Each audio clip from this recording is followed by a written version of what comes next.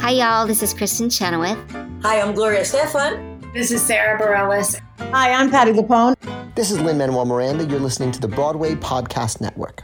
Step into the world of power, loyalty, and luck. I'm gonna make him an offer he can't refuse. With family, cannolis, and spins mean everything. Now, you wanna get mixed up in the family business. Introducing The Godfather at ChumbaCasino.com.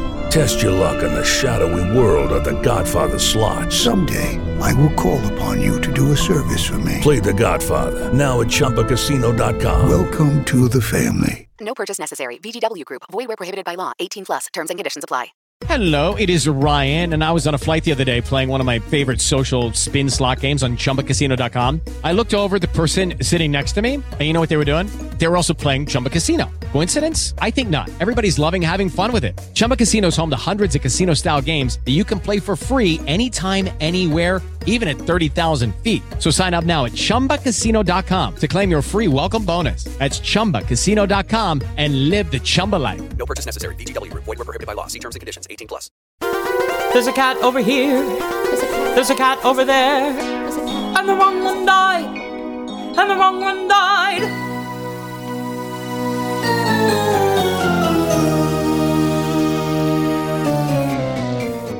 Welcome to The Wrong Cat Died, the podcast breaking down the catastrophe. I'm your host, Mike Abrams, and today we have another amazing guest. This summer, he was the magical Mr. Mistoffelees in the City Springs Theater Company regional production of Cats. Before that, he was Mr. Mistoffelees on the international tour and Mungojerrie in the West End revival of Cats. So welcome, Harry Francis, and thank you for joining me. Thank you for having me. I'm excited to have you here. We're actually live, which is fun. Also makes this way more fun because it's rare that we get to do it these days. Most of this is virtual, but I always got to start at the beginning, the very beginning of your Cats history. Yes. When did you first see it? When was your first experience with it? Like, let's get from the very first time you saw it. So, my first performances of Cats were age 6 for my parents, jumping around the living room, trying to be Jacob Brent. So that was my first introduction. I actually remember, I want to say, did Hey Mr. Producer come out first? Maybe that was my introduction where I saw a bit of it on the Cameron Mackintosh celebration. But I remember when the film came out, the 98 film came out. And I remember very clearly going to Apollo, which was a bit like Blockbuster. It was our UK video store, and convinced that the first day it comes out, age 6, that this is where I can go and get it. Of course, they had no idea what I was talking about. So I remember very clearly marching my mum and saying, we have to go because I want to see this film. Anyway, we got hold of the VHS and I was obsessed. I watched it day in, day out. My parents must have gone crazy hearing it on repeat in the background. But I was so drawn to its theatricality. I was so inspired by the dancing. But yeah, I was, like a lot of kids, I was just obsessed with it. And yeah, it was, and I've been so fortunate over the years to have met and have worked with so many people who were in that film. And every time I'm always a bit starstruck. So that was my introduction. And then years and years later, I auditioned. In fact, I nearly did the show a few times. I was offered a track as a swing in the German production in the tent tour, which I didn't end up taking. But there was always a part of me that was just desperate to do the show. And yeah, so when they had the production on at the London Palladium, and that was the first time I saw the show live, and it felt like living that childhood dream again, seeing the whole show come to life. And I was so sad that it was coming off, and I thought, oh, that's such a shame. I wish I could have been a part of this. And then I was auditioning for something else, and our pianist for the audition walked out of the room, and I overheard him talking to someone else, and he said, yeah, I'm playing to the Cats revival, and yeah, they're going to close the show, take it out of town, then bring it back in again. And suddenly I didn't care about the audition I was about to go in for. Yeah. I think it was Seven Brides, Seven Brothers. Suddenly I didn't care about that. I suddenly thought, all I want to do is be in Cats. So I auditioned for it, and I was auditioning for Mistoffelees, Skimbleshanks, and Mungojerrie. Eventually got the job, but playing Mungojerrie and understudying Skimbleshanks, which was so exciting. However, there was always a part of me that was desperate to play Mistoffelees, especially as that was such a big inspiration to me. But I had the best time playing Mungojerrie in Blackpool, and then we went back to the London Palladium, did a great run there. And then I thought my time in the junkyard was done. I would have loved to have gone back, but I moved on to other things and thought, okay, well, that was a lovely part of my career. And then years later, they were taking the tour out to China. And for some reason, they couldn't find a Mungojerrie. And I happened to be doing a ballet class next to where they were doing the auditions, and I saw the casting director.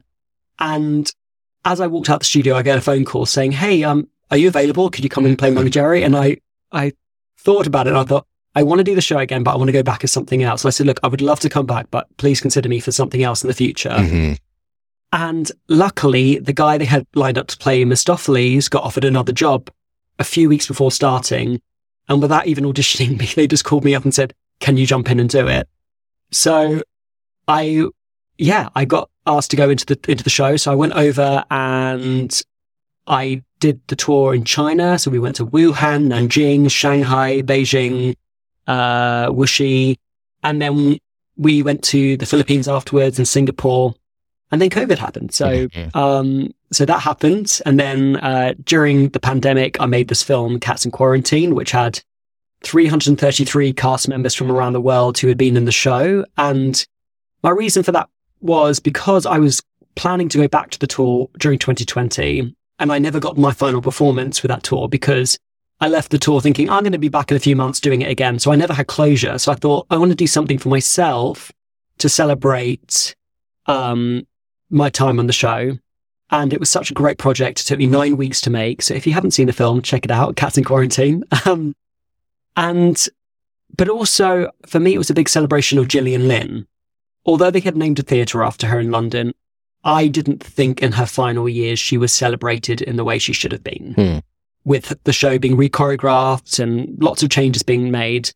And having been one of the final companies to work with her, like anyone who worked with her, I had so much love and respect for her, and I wanted to celebrate her work. So I made that film and then moved to the US. And so I moved here a year ago, and my first professional performing job here was doing Cats again, but this time directed by Bayok Lee.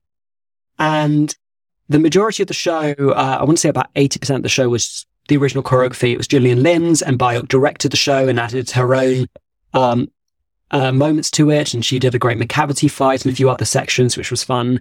And Jacob Brent came in to teach Gillian Lynne's work, which was so exciting, getting to work with the guy who inspired me to dance. So it was a great full circle. And as it was only 15 performances, it was really nice to go for the version of Mistoffelees that would have maybe been too hard to do 8 shows a week. I thought, I'm going to give every single trick, jump, extra thing that I ever wanted to do in this number. So we added even more into it. So it was great to go, I can handle this. My body can handle 15 performances. And it was a great production. It was great. That was a very long answer to your first question. I love it. Because there's a lot of things that I have follow-ups on. So we'll tackle these individually. Sure. I also think I guess I'll start with the Cats in Quarantine was pretty early on in me doing this as well. You know, I started this podcast leading up to the 2019 movie. And so I kind of was going to end it. And then it kind of kept going because people started continuing to want to interview with me. And it was, I got sent this. And I remember we chatted in probably 2020. And here we are today in 2023, finally getting this to work. But we talked originally because of that video. And so I was so glad to be able to make this work. And it was one of those things I was like, man, this is still going everywhere. Like everyone, there's so many people in it. And there's no end to a Cat's journey. It's now and forever. I know. It goes on forever. As I keep recording these, I'm like, yep, I've got more people to talk to. Like I've talked to probably 3 people in your video, I think. And so, it's endless. The thing that was so special with that time, you know, it was a lonely time in 2020. And I set out to do this project without much thought. I just made a very similar film for the Chorus Line company, but that was maybe 20 cast members or less. It was a much smaller project. And without thinking about it, I just put it on social media. Anyone who's ever been in the Gillian Lynne production, send me this footage and here's an email address. And then the video started coming in. I thought, oh, hang on, I'm going to have so many people. How am I going to make this work? So I ended up emailing other people and saying, can you send me this section, that section? And I decided I was going to do the entire Jellicle Ball. But the thing that was really special was I made sure I responded to every single person who sent me a video because it was so moving that I would spend days downloading these videos, and right at the end of the day, one more email would come through, and I'd see a video of somebody in a park somewhere with a cat's tail and their wig from, I don't know, from the 80s. And I go, somebody has spent time doing this for themselves, but also for me and for Gillian. And it was so special to have that. But I had this wonderful interaction with so many cast members, including a guy called Stephen Hack, who was one of the original Swings on Broadway. And as soon as he found out what the project was going to be, he rounded up people like Ken Page and a lot of the original cast members in New York. And I had so many wonderful emails backwards and forwards to people who would also send me pictures and videos of all the wigs they've still got and the costumes. So I made lots of pen pals, basically. And there are still people I meet today in the city that I go up to them. I say, hey, we haven't met, but we know each other because we've spoken and you were in the film. So, yeah, I've had a few interactions in New York because of that film. That's nice. So cool. Yeah, I mean, it's one of those things that, like, for me, even hearing someone who's not been involved in it, didn't do it, hasn't danced it, hasn't sung it, but to hear everyone's stories, it's like you get to hear these people reminisce and think back to a time that was really usually powerful in their life. It's like a very intense show, and so you get a lot of like you become, it's like a family at the end of it. So it's been really fun to like even just hear that as an outsider in of all of those different experiences. This show is so painful and difficult to do if you don't have a great company around you. And I've been so fortunate that every company I've had, you become a tribe. You support each other. And especially the first time where I had a partner, I had a Rumble teaser, my friend Georgie Ashford, that's another person, Georgie Leatherland, a different Georgie.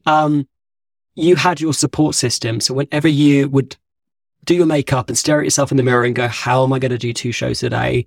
You had people around you, and we'd lift each other, and we'd go out and we'd kill it, and we'd do a great show every day. Yeah.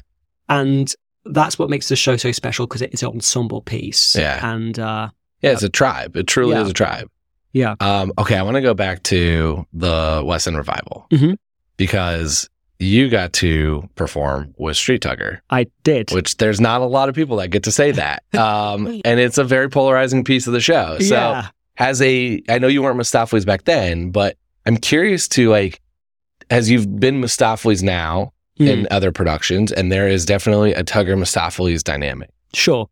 How did that dynamic differ, or did it differ between a Tugger Mistoffelees when it's the Street Tugger versus when it's more of the traditional Tugger? And Street Tugger is the nickname. It's, more contemporary Tugger. But... I don't really feel like with that version, that relationship was very strong.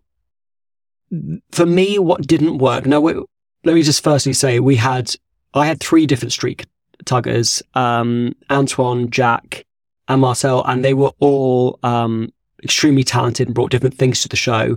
However, the thing that for me that didn't work, and the reason I think why they went back to the original Tugger, is they had 2 Mungojerries. They made him cheeky and naughty and all those things, but he wasn't this kind of sexy rock star that came on. Yeah. Which was a very different energy to Mistoffelees. It's a very different energy, and I think that's why there's this kind of rivalry and then a love, and there's all these different things that people look into with those 2 characters. Especially when it's Quaxo and he's singing He's a Terrible Bore, and then by Act 2, when Quaxo is now Mistoffelees, you've got him singing his praises. So there's all these different elements to it. Watching Mark in London and Jack and everyone working together, I don't remember really seeing there being much of a dynamic really between the 2. So it was kind of out of nowhere that Tugger starts singing about him. I feel like with the original version, there's such a big contrast in qualities of these 2 characters that there's just more to read into, I think. Yeah, it's more written into it. It feels like it. Yeah. Especially with instead of it just being a line, it's a line, but also like what does that line mean? Is it a friendship? Is it a relationship? Like, it's clear that there is some bond in some way. And I've not been able to see a Street Tugger performance besides, a YouTube clip of just the song. I've been able to see a little bit of it, but it's hard to see the whole, like, there's not a 2.5 hour version for me to watch very easily. I don't think you're missing out on much. Again, the actors we had playing it were all wonderful, and they were so talented. It was a work in progress. I think it's a work in progress that should have been workshopped, and they could have discovered it doesn't work. When I saw the show live for the first time before I went into it, I remember the disappointment of seeing all these wonderful numbers, seeing Mungojerrie and Robotees live and seeing how dynamic that number is. And then Tugger bursts through and you go, oh, I want John Partridge. Yeah. I want that guy with the big collar to come through. And the guy did a great job, and he's a talented dancer, and he was working so hard. But it's everyone's favorite cat. So the fact that they would play with that one, it was confusing. And when I went back into the show, what was so wonderful, Gillian's world was not hip hop, surprisingly, but she worked so hard to keep adapting the number. She then eventually had us all moving more with him. So originally we were quite static and sang at him, and then he rapped, and then he would do a solo. She kept trying to add us into the choreography more, a bit like the original number, to bring more energy. She kept trying and trying. And that was so wonderful to actually have a part of the experience where we got to see her create as opposed to just replicate the production. And she was trying so hard to make it work with him. And then, it just never, for me, paid off. And so when I returned to the show with the proper Tugger, I remember getting to that number and going, oh, this is what it should be. Yeah. It just works. It's easy to look back at it now because it's like we're looking at it from later of like, all right, it didn't work. A lot of people said it didn't work, and we're viewing it. Whereas especially I've talked to Daniel, who did it as that, performed as that Tugger. I do kind of like, in the moment, I'm probably not against it. Like, because change is change. Like, there's going to be people against change no matter what you do. And there's some current Broadway shows that have been on for a while that have tweaked and make changes. And there's some people still super angry at those changes. And there's some things where I'm like, you know what? That's actually probably a good little change. Well, there are also lots of changes that people, for instance, Mungojerrie and Robotees, the original London version, is very different to the one that was in the 98 film. Anyone who saw the version before the 98 film or before the Broadway production, that's the version they go, no, it should have always been that. Now, I like both. I prefer the most recent one. And the show's changed over the years. Karen came in and redesigned the makeup, which is the version we see in the 98 film. The costumes were adapted over time. So the show has morphed and changed, and I'm all for change. I'm all for them cutting Growl Tiger and the Siamese cats. I was definitely up for that change. And the last version I did, where we did the version where Growl Tiger was cut and it went from Gus, the same as the Broadway revival. Yeah. And it went into the Rumpus Cat, it went into Peaks and the Pollicles. I love that change. It keeps the show short and sweet, and I thought the storytelling was clear. So there are some changes over the years that I go, oh, I'm so pleased they make that change. And so I'm so pleased they tried the rapping Tugger. I just think it's one of those things, it was such a big change. If you're going to change it, change the whole show. Yeah. It was just too jarring in the middle of the show that it was, it was pretty much watching the 98 film still on stage. And then suddenly there's one big element that was different. That was such a big change. Yeah. It's so fascinating to kind of like think back to it, because it is, it's at that point, it's been running, 20 years? More than that, maybe even more. Yeah. And so it's a big adjustment on something that people have, but they know. Whereas I think a lot of times when you make some of these tweaks early on, it's like, all right, we weren't set on it, versus now there's an entire movie. Yeah. There's people that it's recorded, it's been played in every dance class for every child, and sure has in there, so it's like, it's there, and there's that piece. And I think you even get a little bit with the new choreography, that's changed, but that still sticks to the source material for the most part. So that's just more of a contemporary, new choreographer change. So, but even that has a lot of people that are like, there are some passionate, Gillian Lynns is the only one I want to see ever. Well, and all I can say is I remember so clearly having these rehearsals with Gillian, because I think she knew this. I think she was told at the beginning of our run that the show was going to be re-choreographed completely for Broadway. And then I think they later brought her in, so it was a collaboration. But I remember before that was maybe agreed upon with her, she had just seen Hamilton, and I remember she came into rehearsal and she was raving about how brilliant the choreography was. So one thing I will say, anyone who isn't a fan, I can at least say that I'm sure that was a very hurtful experience for Gillian, and that's why a lot of people defend her, but at least she really admired Andy's work. Yeah. So I'm sure there would have been lots of lovely moments in that collaboration. Oh, sure. I mean, I wasn't in the room, so I don't know, but I do remember her raving about Hamilton. and seeing the choreography. I do remember her talking about that. So I always hope that there was a respect. Yeah, they're two brilliant people. I mean, they're two brilliant choreographers. Yeah. I do think, like, the more I've thought about it and heard more about it in general, because as someone, again, who knows nothing about, I've never done a choreography or anything. It has to be hard in Andy's shoes, even, of like, here's one of the most famous dance numbers ever. You want to stay true to somewhat of it. Yeah. And then put your own spin on it, but also stay true to it. You know, so it's like, it's got to be kind of hard to, versus starting from scratch. Well, that's the thing. In a way, it would have been easier if they said this is a new production, completely new set, new costumes, new concept. That maybe would have been even easier. And yeah, it's a really difficult task. But you know, I think he's also a genius. I think his work I've seen over the years is just amazing. And the way he makes the entire stage moves, makes the whole. Yeah, I think he's wonderful. So yeah, there will always be people who are traditionalists, and in some areas I will be as well. But no, I also I think we've got to always experiment. Yeah. Otherwise, art just stays static, and I think we've always got to give it a chance. If it doesn't work, it doesn't eliminate what was there before. Exactly. We can have a play, we can see, and if it all fails, we just go back to what it was, like they did with the tugger. Yeah. So, yep. I've always related this to sports where, you know, these major sports that have happened have minor rule changes. And so there's a group of people that are like, oh, how'd you change baseball? Yeah. But then it's like, well, you know what? It's more entertaining now. You know, it's like there's some value of those things, and some things are going to change, and like you have to evolve with the time. And so when you're 40 plus years of doing it, you have to figure out those tweaks. So I'm all for it, but it's fun because I get to hear all the dissenters of it. You know, like having this show, I get to hear all the feedback. And as someone who isn't knowledgeable enough to tell you any of this stuff anyways, it's kind of fun to listen to all the different arguments. And Sure. I'm like, yeah, great, sure. Yeah, that's really interesting. I'm like, you know, my whole show is about why Grisabelle is not the right Jellicle choice. Like, I couldn't tell you the first thing about the choreography. Got you. Yeah. Yeah.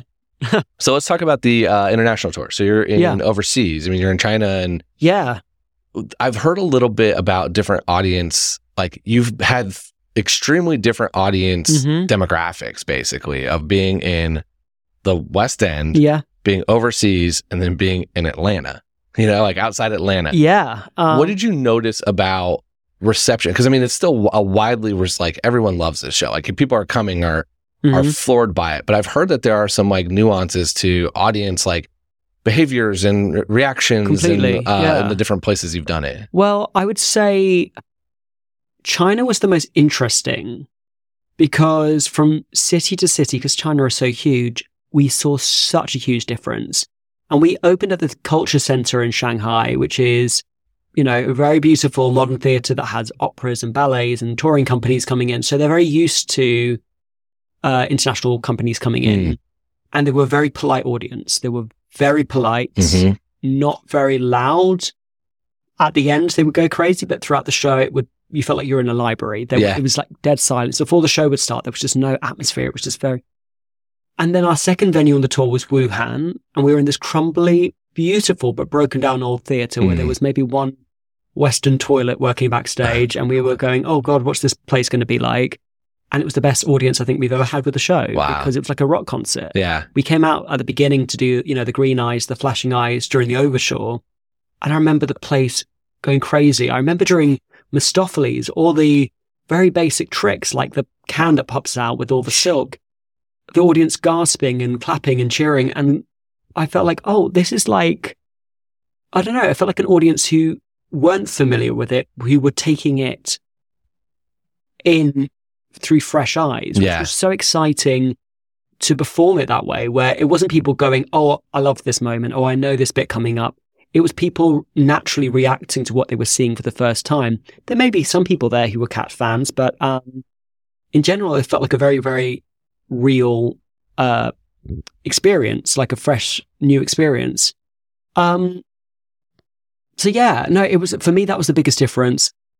West End was lively. It was great. You know, we knew what to expect there. I mean, it's such an interesting like example of that because I've thought not that extreme, but you know, when you hear about tours in the US even, you know, we're sitting here in New York where we're, what are we, 10 minutes, not even up, we're 3 subway stops from anything you want to see, basically, and a bunch of stuff that's amazing that, you know, is extremely high quality, something that's like really offbeat, but you've got every version of theater here. Sure. And then you go to these small towns in rural America, and they get 2 shows a year, 3 shows a year, maybe, and it's whatever's touring, which means that it's been successful enough to have a tour, versus maybe something that's a little bit more edgy and trying here that you can catch in New York.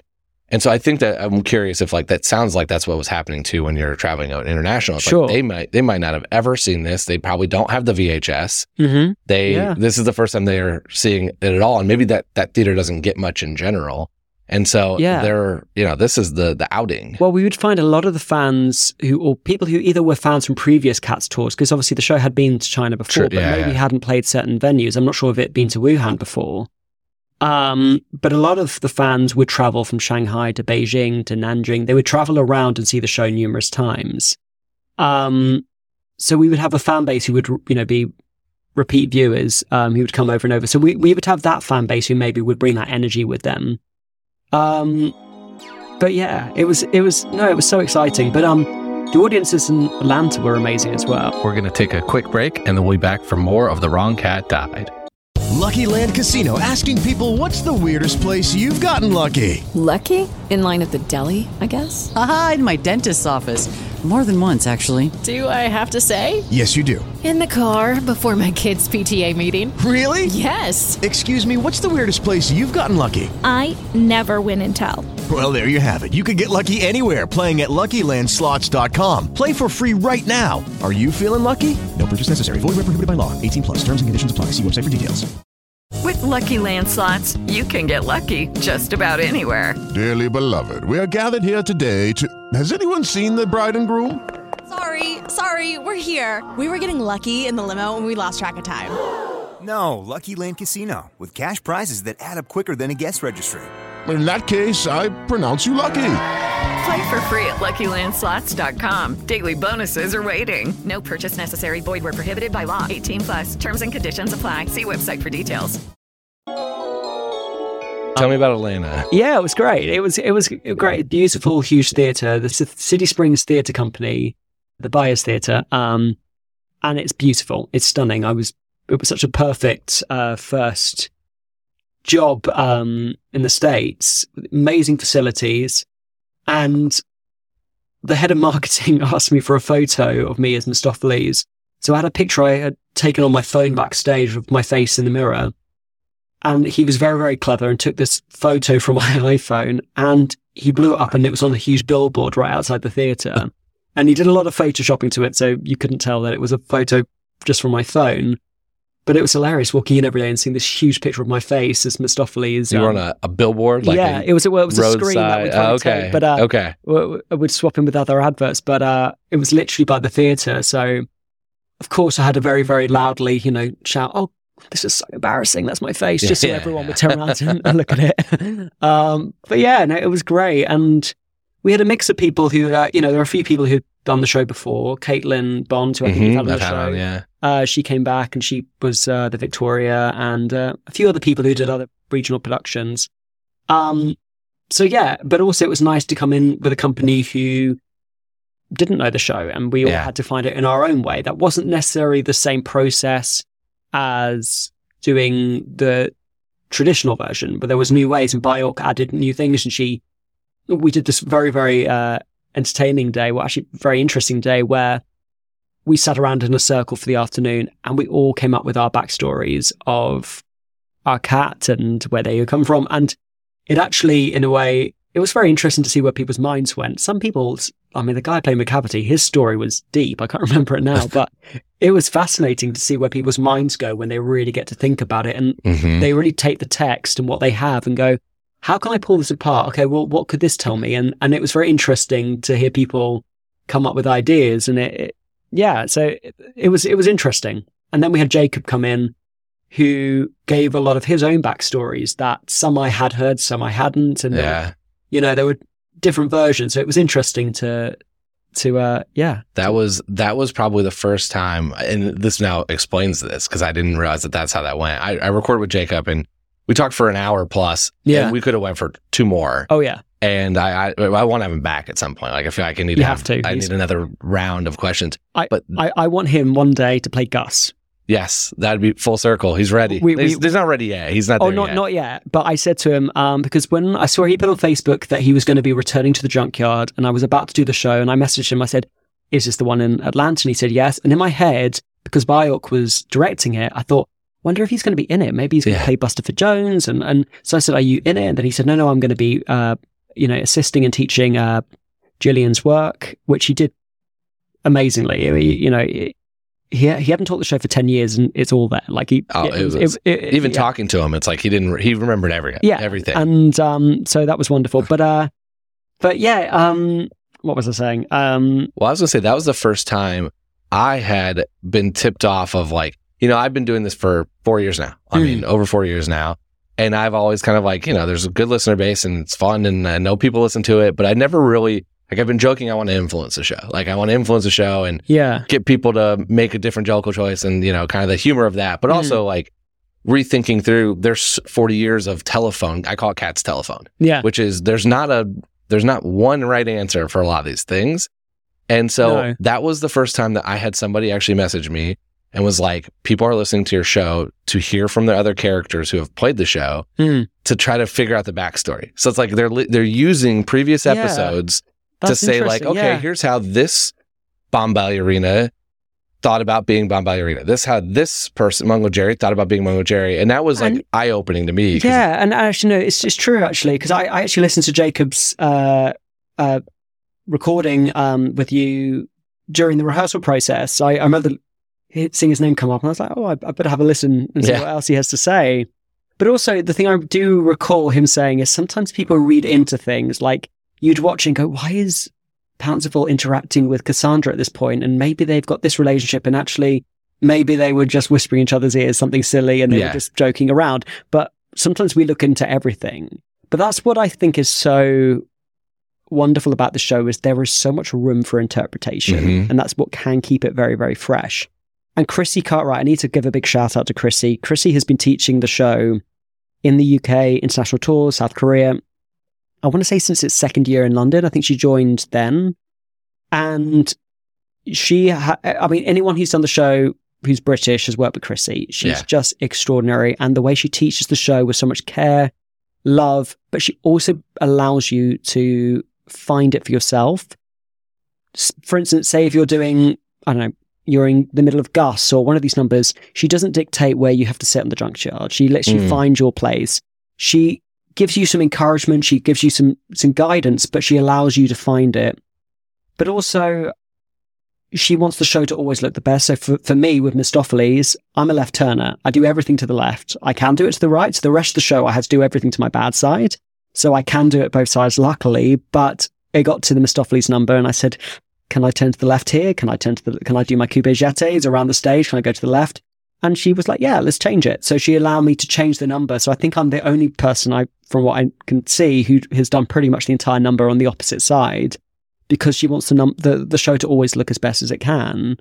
So I have to give a big shout out to her, but she really, she gives you the information on each character, but she does give you the space to discover it for yourself. Mm-hmm. So my Mungojerrie was very different to Ben Yates, who was just before me, who was wonderful. And it's different to other Mungojerries I've seen. My Skimbleshanks was very different from Evan, who I understudied. He played at Welsh and he was wonderful. And I played mine a little bit more like Rex Harrison, very, very clipped, and I guess probably sounded like Stewie from Family Guy. Yeah. So Chrissy really has looked after the show beautifully for so many years, but she allows that space and she allows that interpretation. So yeah, there is no right or wrong answer, but sometimes it's interesting for someone to plant those thoughts in your head, because it makes you go, oh, I've never thought of it this way. Mm-hmm. And I mean, the question that I've had a million times is, Mungojerrie and Robert Teaser, are they siblings? Are they flirting? I mean, our version was definitely very flirty and that kind of way, so we tried to not see them as siblings. But I've also seen versions where they are more like, brother and sister having a bit of banter and playfulness. So yes, there's lots of interpretation. Well, and I think there has to be, and I think that's like, I firmly believe that that's why the show is so successful, is because it isn't so this person has to go and do it this way and this thing at this moment. Like there is enough space that you get to, like the core doesn't change, but there's enough that you get to have fun and you can do it 8 times a week without it being a complete drain. Yeah. And have those tweaks. And then it's also, I think it's what adds to the lure, because you get a lot of conversations that you probably don't get if you don't have like our Bomb and Demeter sisters or not, or friends or not. And there's like a pretty mixed bag on some of these thoughts of what they are.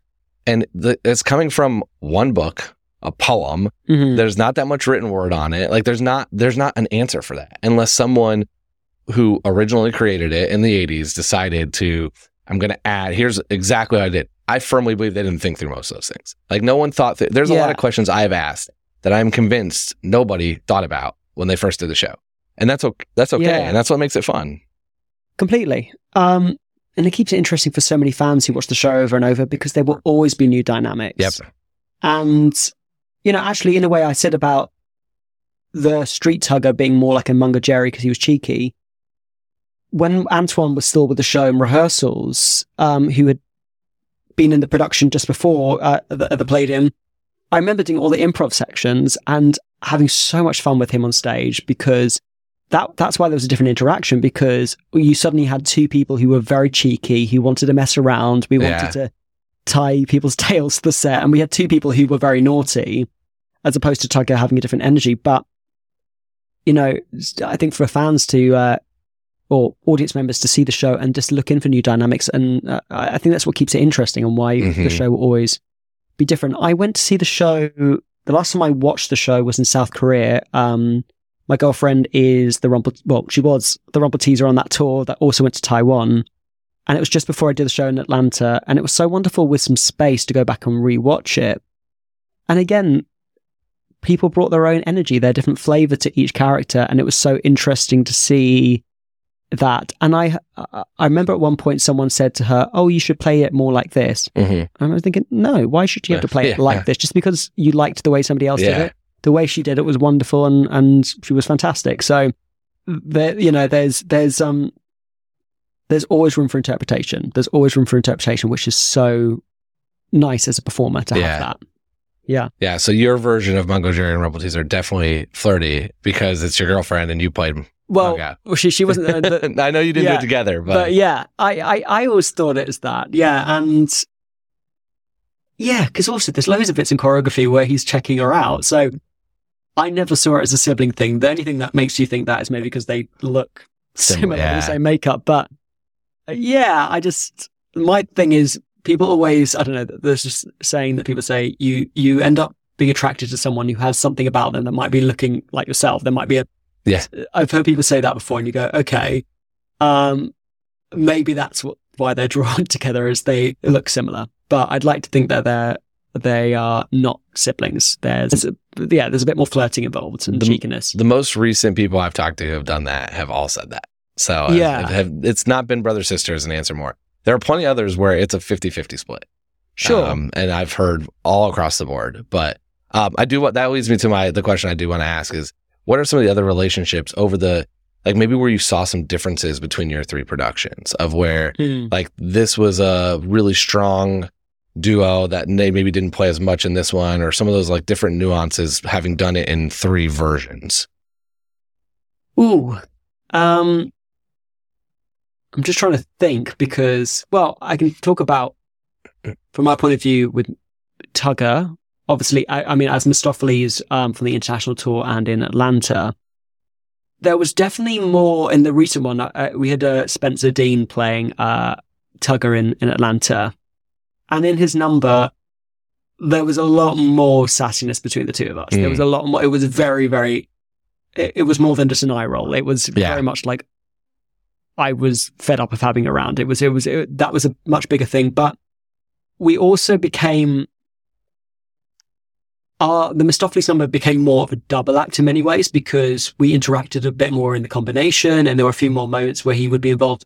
So it was very much like we were raising each other up as opposed to suddenly Tugger, which I always find it out of place. He's so narcissistic and then suddenly he completely hands it over to Mistoffelees. And for me, a nice moving moment, if it works, is when Old Deuteronomy appears and do you think he could easily take credit? Yeah. And he goes, a cat so clever as, and he points over to magical Mr. Mistoffelees. And I used to always play that as, is he going to give it to me? And if not, it's fine, because he's, he's humble and he won't take, but he gives that moment, and it's a lovely turning point for Tugger to kind of say, no, this wasn't all me. I brought him here, but he's the person who saved you, and he's the one who saved us all. So yeah, it was fun to, I'm trying to think what differences are though, because then again, I guess me and George had a similar dynamic, but George very much, he sang the number brilliantly, but then he would kind of give me the space to do my Mistoffelees thing, as it was less of a double act. He was like, he would then take a step back and Mistoffelees would dance, and then he would step in. But yeah, me and Spencer, we had a few more moments throughout. So it was kind of like, he was egging me on, he was cheering me on throughout, but we had a few more interactions. I'm trying to think though. I'm just trying to think what differences there were. I know later on I'll probably think of a bunch of things, but well, let's go to some rapid fire then. Yeah.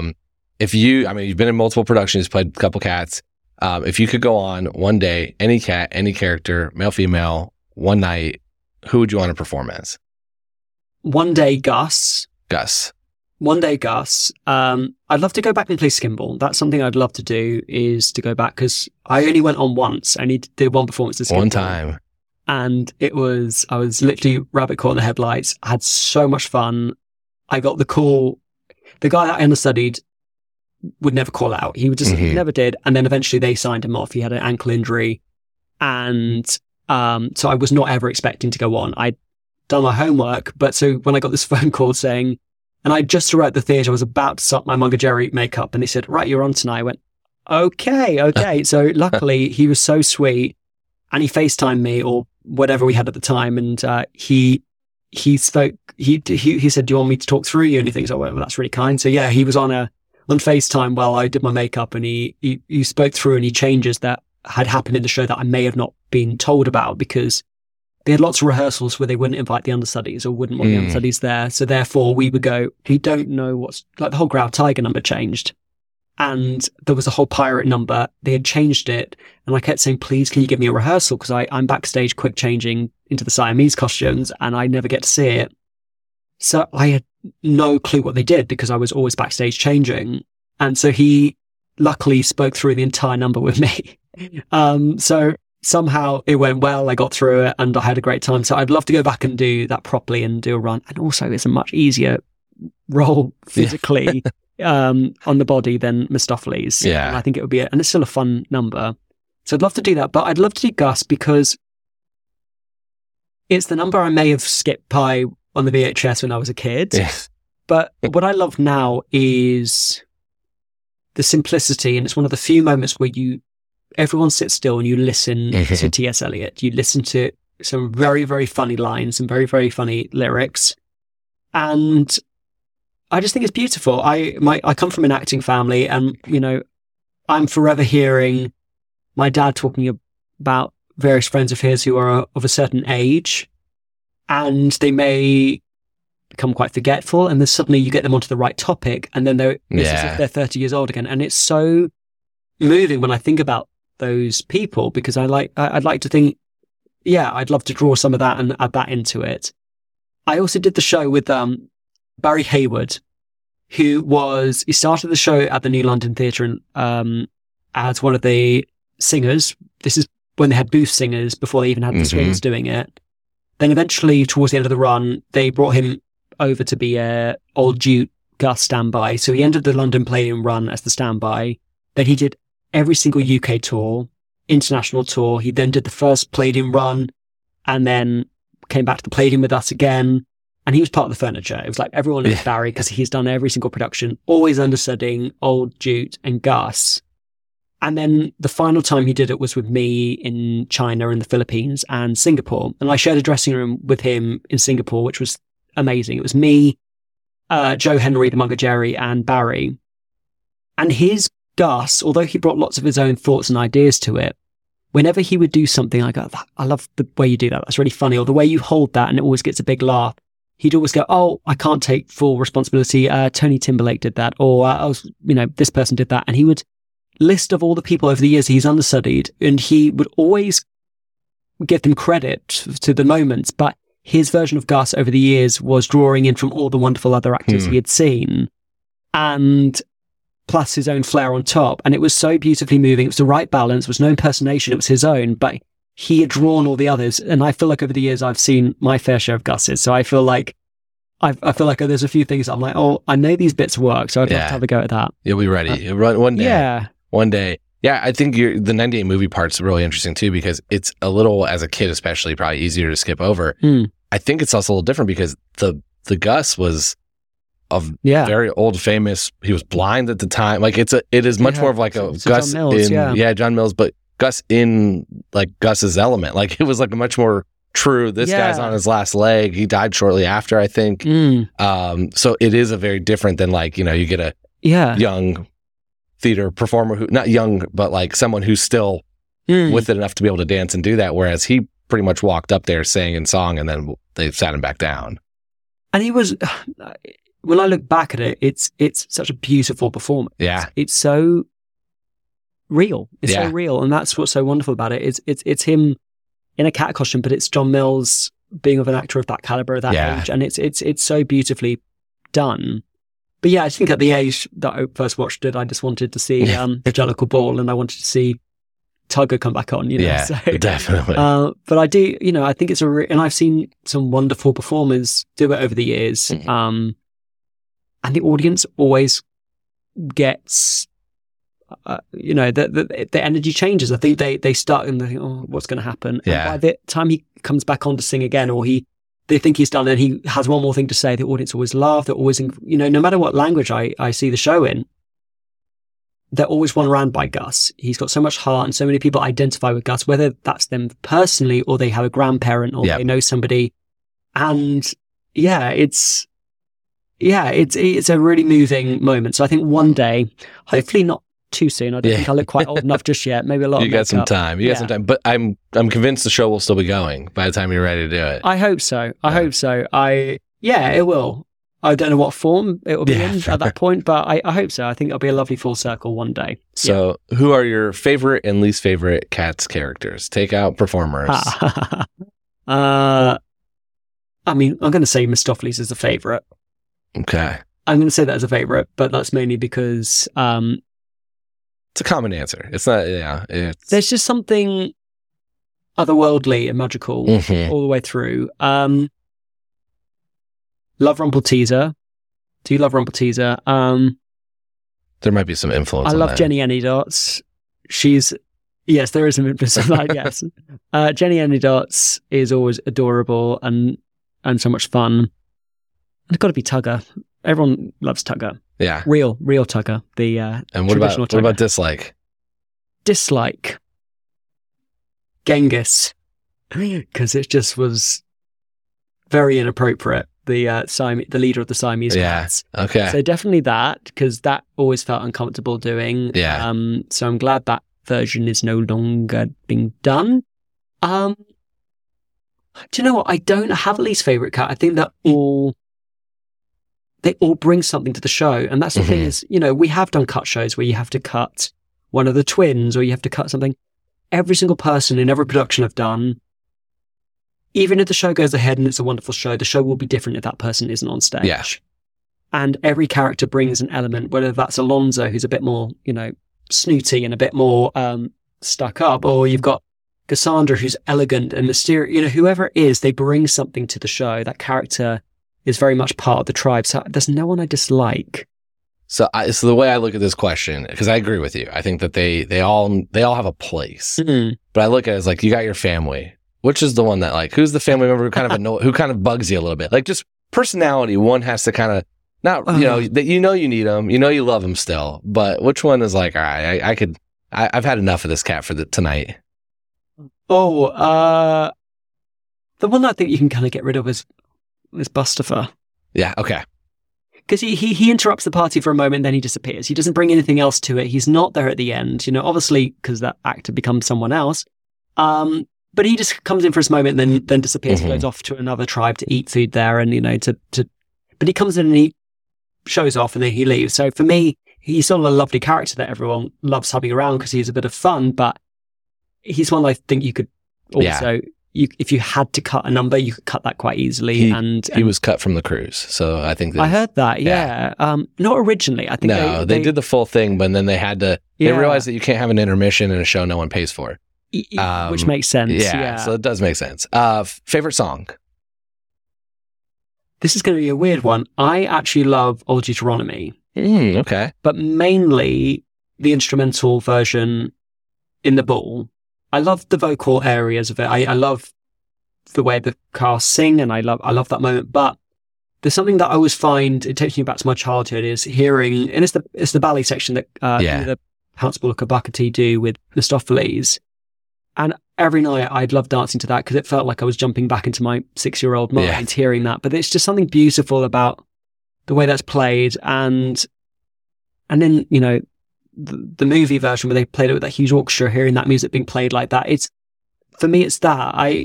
As a full number, there's lots of wonderful numbers. I do love Mungojerrie Rumble Teaser. I think it's a great number. But for me, that piece of music is the bit that always moves me. I just think it's a really beautiful melody. So I do love the Old Deuteronomy melody. Yeah. All right. Most important question. I've argued at length. I don't think Grisabelle's the choice. So do you want to defend her, or are you going to vote for somebody else? Okay, there's a few things. I think Mistoffelees gets a real bum deal. He has been brought over. He is dressed up in all the sequins. He has just raised a cat from the dead, or he saved that cat from death. He has done some pretty amazing things. And just as he's just finished this big number and danced for 12 to 15 minutes, Grizz comes over and just decides she's sneaking there at the last minute, and she just decides to, steal his thunder. So I used to always be bitter. I mean, luckily I was very naughty. I used to crawl off the stage during memory and die in the wings. So I used to always play into the fact that I would be, obviously, when they would all greet her as she's going to the Heaviside lair, I would have some understanding for Grizz, and I would be supportive of it. But I think in my mind as Mistoffelees, I'd be going, you're kidding me. I waited to the last second so I can jump in there and steal the show tonight and be the jellicle choice. And then she would just jump in right after me. How dare she? So yes, that would be my, So you're voting for Mistoffelees. I love it. From a selfish point of view, yes, because for any Mistoffelees around the world, that's such a hard number. But also as a character, you think, come on, you just saved Old Deuteronomy. However, putting that aside, putting the selfish side, section aside, or side of myself aside, I would go for Gus, because he's not, I don't think he would expect it. I think he's such a sweet soul who has lived his life, and he celebrates his life, and he'd be very happy to say that was a wonderful life I had and disappear. But I think because of that, I think he deserves a second opportunity. I just don't think he would be desperate for it. He wouldn't do anything to make it happen. Yeah. If anything, he's kind of encouraged by Jelly. She brings him out and she sits him down and she starts to tell everyone, it's like, no, you need to hear about him. Yeah. And I think even years before, even if he was, a younger version of himself, I don't think he would, unless people really egged him on and said, come on, they would take him to the pub, as they say in the song, and he would sit around and he would start telling his stories. I think he would be the person who would go, oh, yeah, I've done a few plays, but, he would be humble. He would, and I think it takes someone to go, no, come on, you have something to add to us, you have something to offer. And so I would go for Gus. I think Gus, and I think when we did the show in Atlanta, hearing Jacob talking about it more often, I was more persuaded. I thought, actually, yes, Gus would be a great choice. So I keep tallies. Am I putting down Mistoffelees or Gus for you? Put Gus down for me. Okay. I can put 1A, 1B, but I'm keeping a running total, and I'm keeping track, and I'm happy that Gus is catching up. Yeah. Do many people stick to Grizz? Oh yeah. I mean, she has half the votes. She has about half of everyone. I mean, it's difficult because I look, after Gus, obviously Grizz would be the other choice. But that's my opinion. However, for the show to work, it has to be Grizz. So I'm going with Gus, but I understand the format of the show. It has to be Grizz because it gives you hope for redemption. Yeah. Any mistakes you've made in your life, and I'm sure people have gone into detail about all the backstories on Grizz. Totally. You've heard everything. I get the Grizz story. There's no doubt that it was written, it's not someone didn't just decide randomly to pick one. Like there's an arc for this. It doesn't make me happy. Do you know the story about the opening night in London? No. So there was a bomb scare at the theatre. Do you know about this? No, I don't think I have. So it was just during the IRA bombings, and there was a bomb scare. They got a call saying, "We believe there's a bomb at the New London." I think that I may be getting the story slightly incorrect, but I'm pretty sure this is all right. And this was happening during Act 2, and they were thinking, right, we need to evacuate the building, but we're so close to the end. The critics, the audience, they need to hear Memory. As soon as we get to the end of the show, we tell everyone to leave the theatre straight away. And they just said, if we don't get to this moment, we've got no show. We're not going to have a hit. They have to get to Memory because it's the big turning point. And anyway, they get to Memory. The place erupts, goes crazy. Elaine Page, wonderful, wonderful. And as everyone runs off stage at the end of Naming of Cats, Addressing of Cats, they call Brian Blessed aside, who was playing Old Deuteronomy. They said, right, as soon as the curtain call's done, you have to stop everyone and say, please evacuate the building. We need to stop straight away. Anyway, the cast come out and they do their bows one at a time. Bill Bailey, Cassandra, whoever.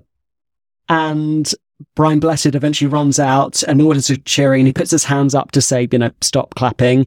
And they shout and cheer and clap even more. And he puts his hands up again and eventually he stops them. And by this point, he gets silence. He doesn't know what to say. And he just says, there's a bomb in the building. Everyone get out.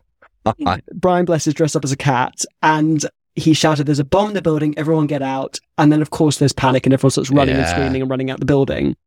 So that was the way the opening night went. But they had to get past Memory. Jeff Shankly, apparently, who was the original Manga Strap, left the theatre in his cat costume and thought, well, I'm not going to go to the opening night party now. So he decided to get in the car, apparently, in his cat costume. He went home and then he came back the next day and returned his costume. So apparently that's how the first night went, but it was so important for them to get to Memory otherwise. And the thing that's interesting with this show is people talk about the I Want song in a musical. And for anyone who doesn't know what that is, that's Cinderella sitting on a piece of wood somewhere singing My Own Little Corner, or Eliza singing Wouldn't It Be Lovely? It would be the hope song. It's the song of what would I like by the end of this show, or what does this character strive for? Cats is full of I am songs. And that's the biggest difference with this show compared to lots of others. There's not necessarily an I want song, but Grizz has the storyline that has a finish to it. And she has the, beginning, middle, and end. She's come in, you see that no one wants her there, you see that she sticks it out, and by the end of it, you see how the audience, the cast and the characters react to her. So she has that through line. So without that, you haven't got a show. Yeah. So from a creative point of view, I would say Grisabella, but I would still vote for Gus because I think he's a beautiful character. I love it. We're going to keep Gus as a vote, but I have softened on my stance a little bit over time of this, of I can get it. I can get behind it. But, sure. Well, this has been absolutely amazing. How can people stay in touch with you on social media? Yeah, give me a follow on Instagram. I'm Harry R. Francis, and you'll see lots of Cats videos on there. Yeah. When we were in Atlanta, I did one where there were 5 of us who had appeared in a chorus line with Byork. And so we came in early one day and we did the entire opening combination, but in our Cats costume on the junkyard. And I think all the Cats fans were very confused, but kind of loved it. So that video's up there. But yeah, give me a follow and you may see lots of other Cats pictures and videos over the years. So amazing. Well, thanks so much for being here, sharing stories. Great, amazing stories to hear from you. And I hope everyone enjoyed this. This has been fun. And thanks everyone for listening to this episode of The Wrong Cat Died, the podcast breakdown of the catastrophe. To follow along, you can subscribe on Apple Podcasts, Spotify, or anywhere else to listen to podcasts. Follow us on Twitter, Instagram, TikTok, and Threads at The Wrong Cat Died, or check our website, thewrongcatdied.com.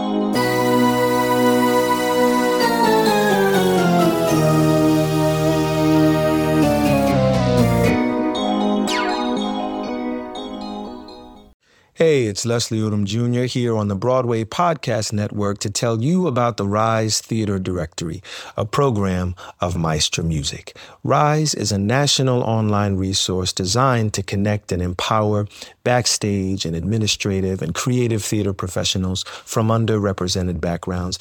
If you work or aspire to work in the theater community, this can help you find your next project. And if you hire theater professionals, search the Rise Theater Directory to find your next team. Create your profile now and get more information by visiting risetheater.org. That's theater with an RERISETHEATRE.org, because only together we rise. It is Ryan here, and I have a question for you. What do you do when you win? Like, are you a fist pumper, a woohooer, a hand clapper, a high fiver? I kind of like the high five, but if you want to hone in on those winning moves, check out Chumba Casino. At ChumbaCasino.com, choose from hundreds of social casino-style games for your chance to redeem serious cash prizes. There are new game releases weekly, plus free daily bonuses. So don't wait. Start having the most fun ever at ChumbaCasino.com. No purchase necessary. VGW Group. Void where prohibited by law. See terms and conditions. 18+.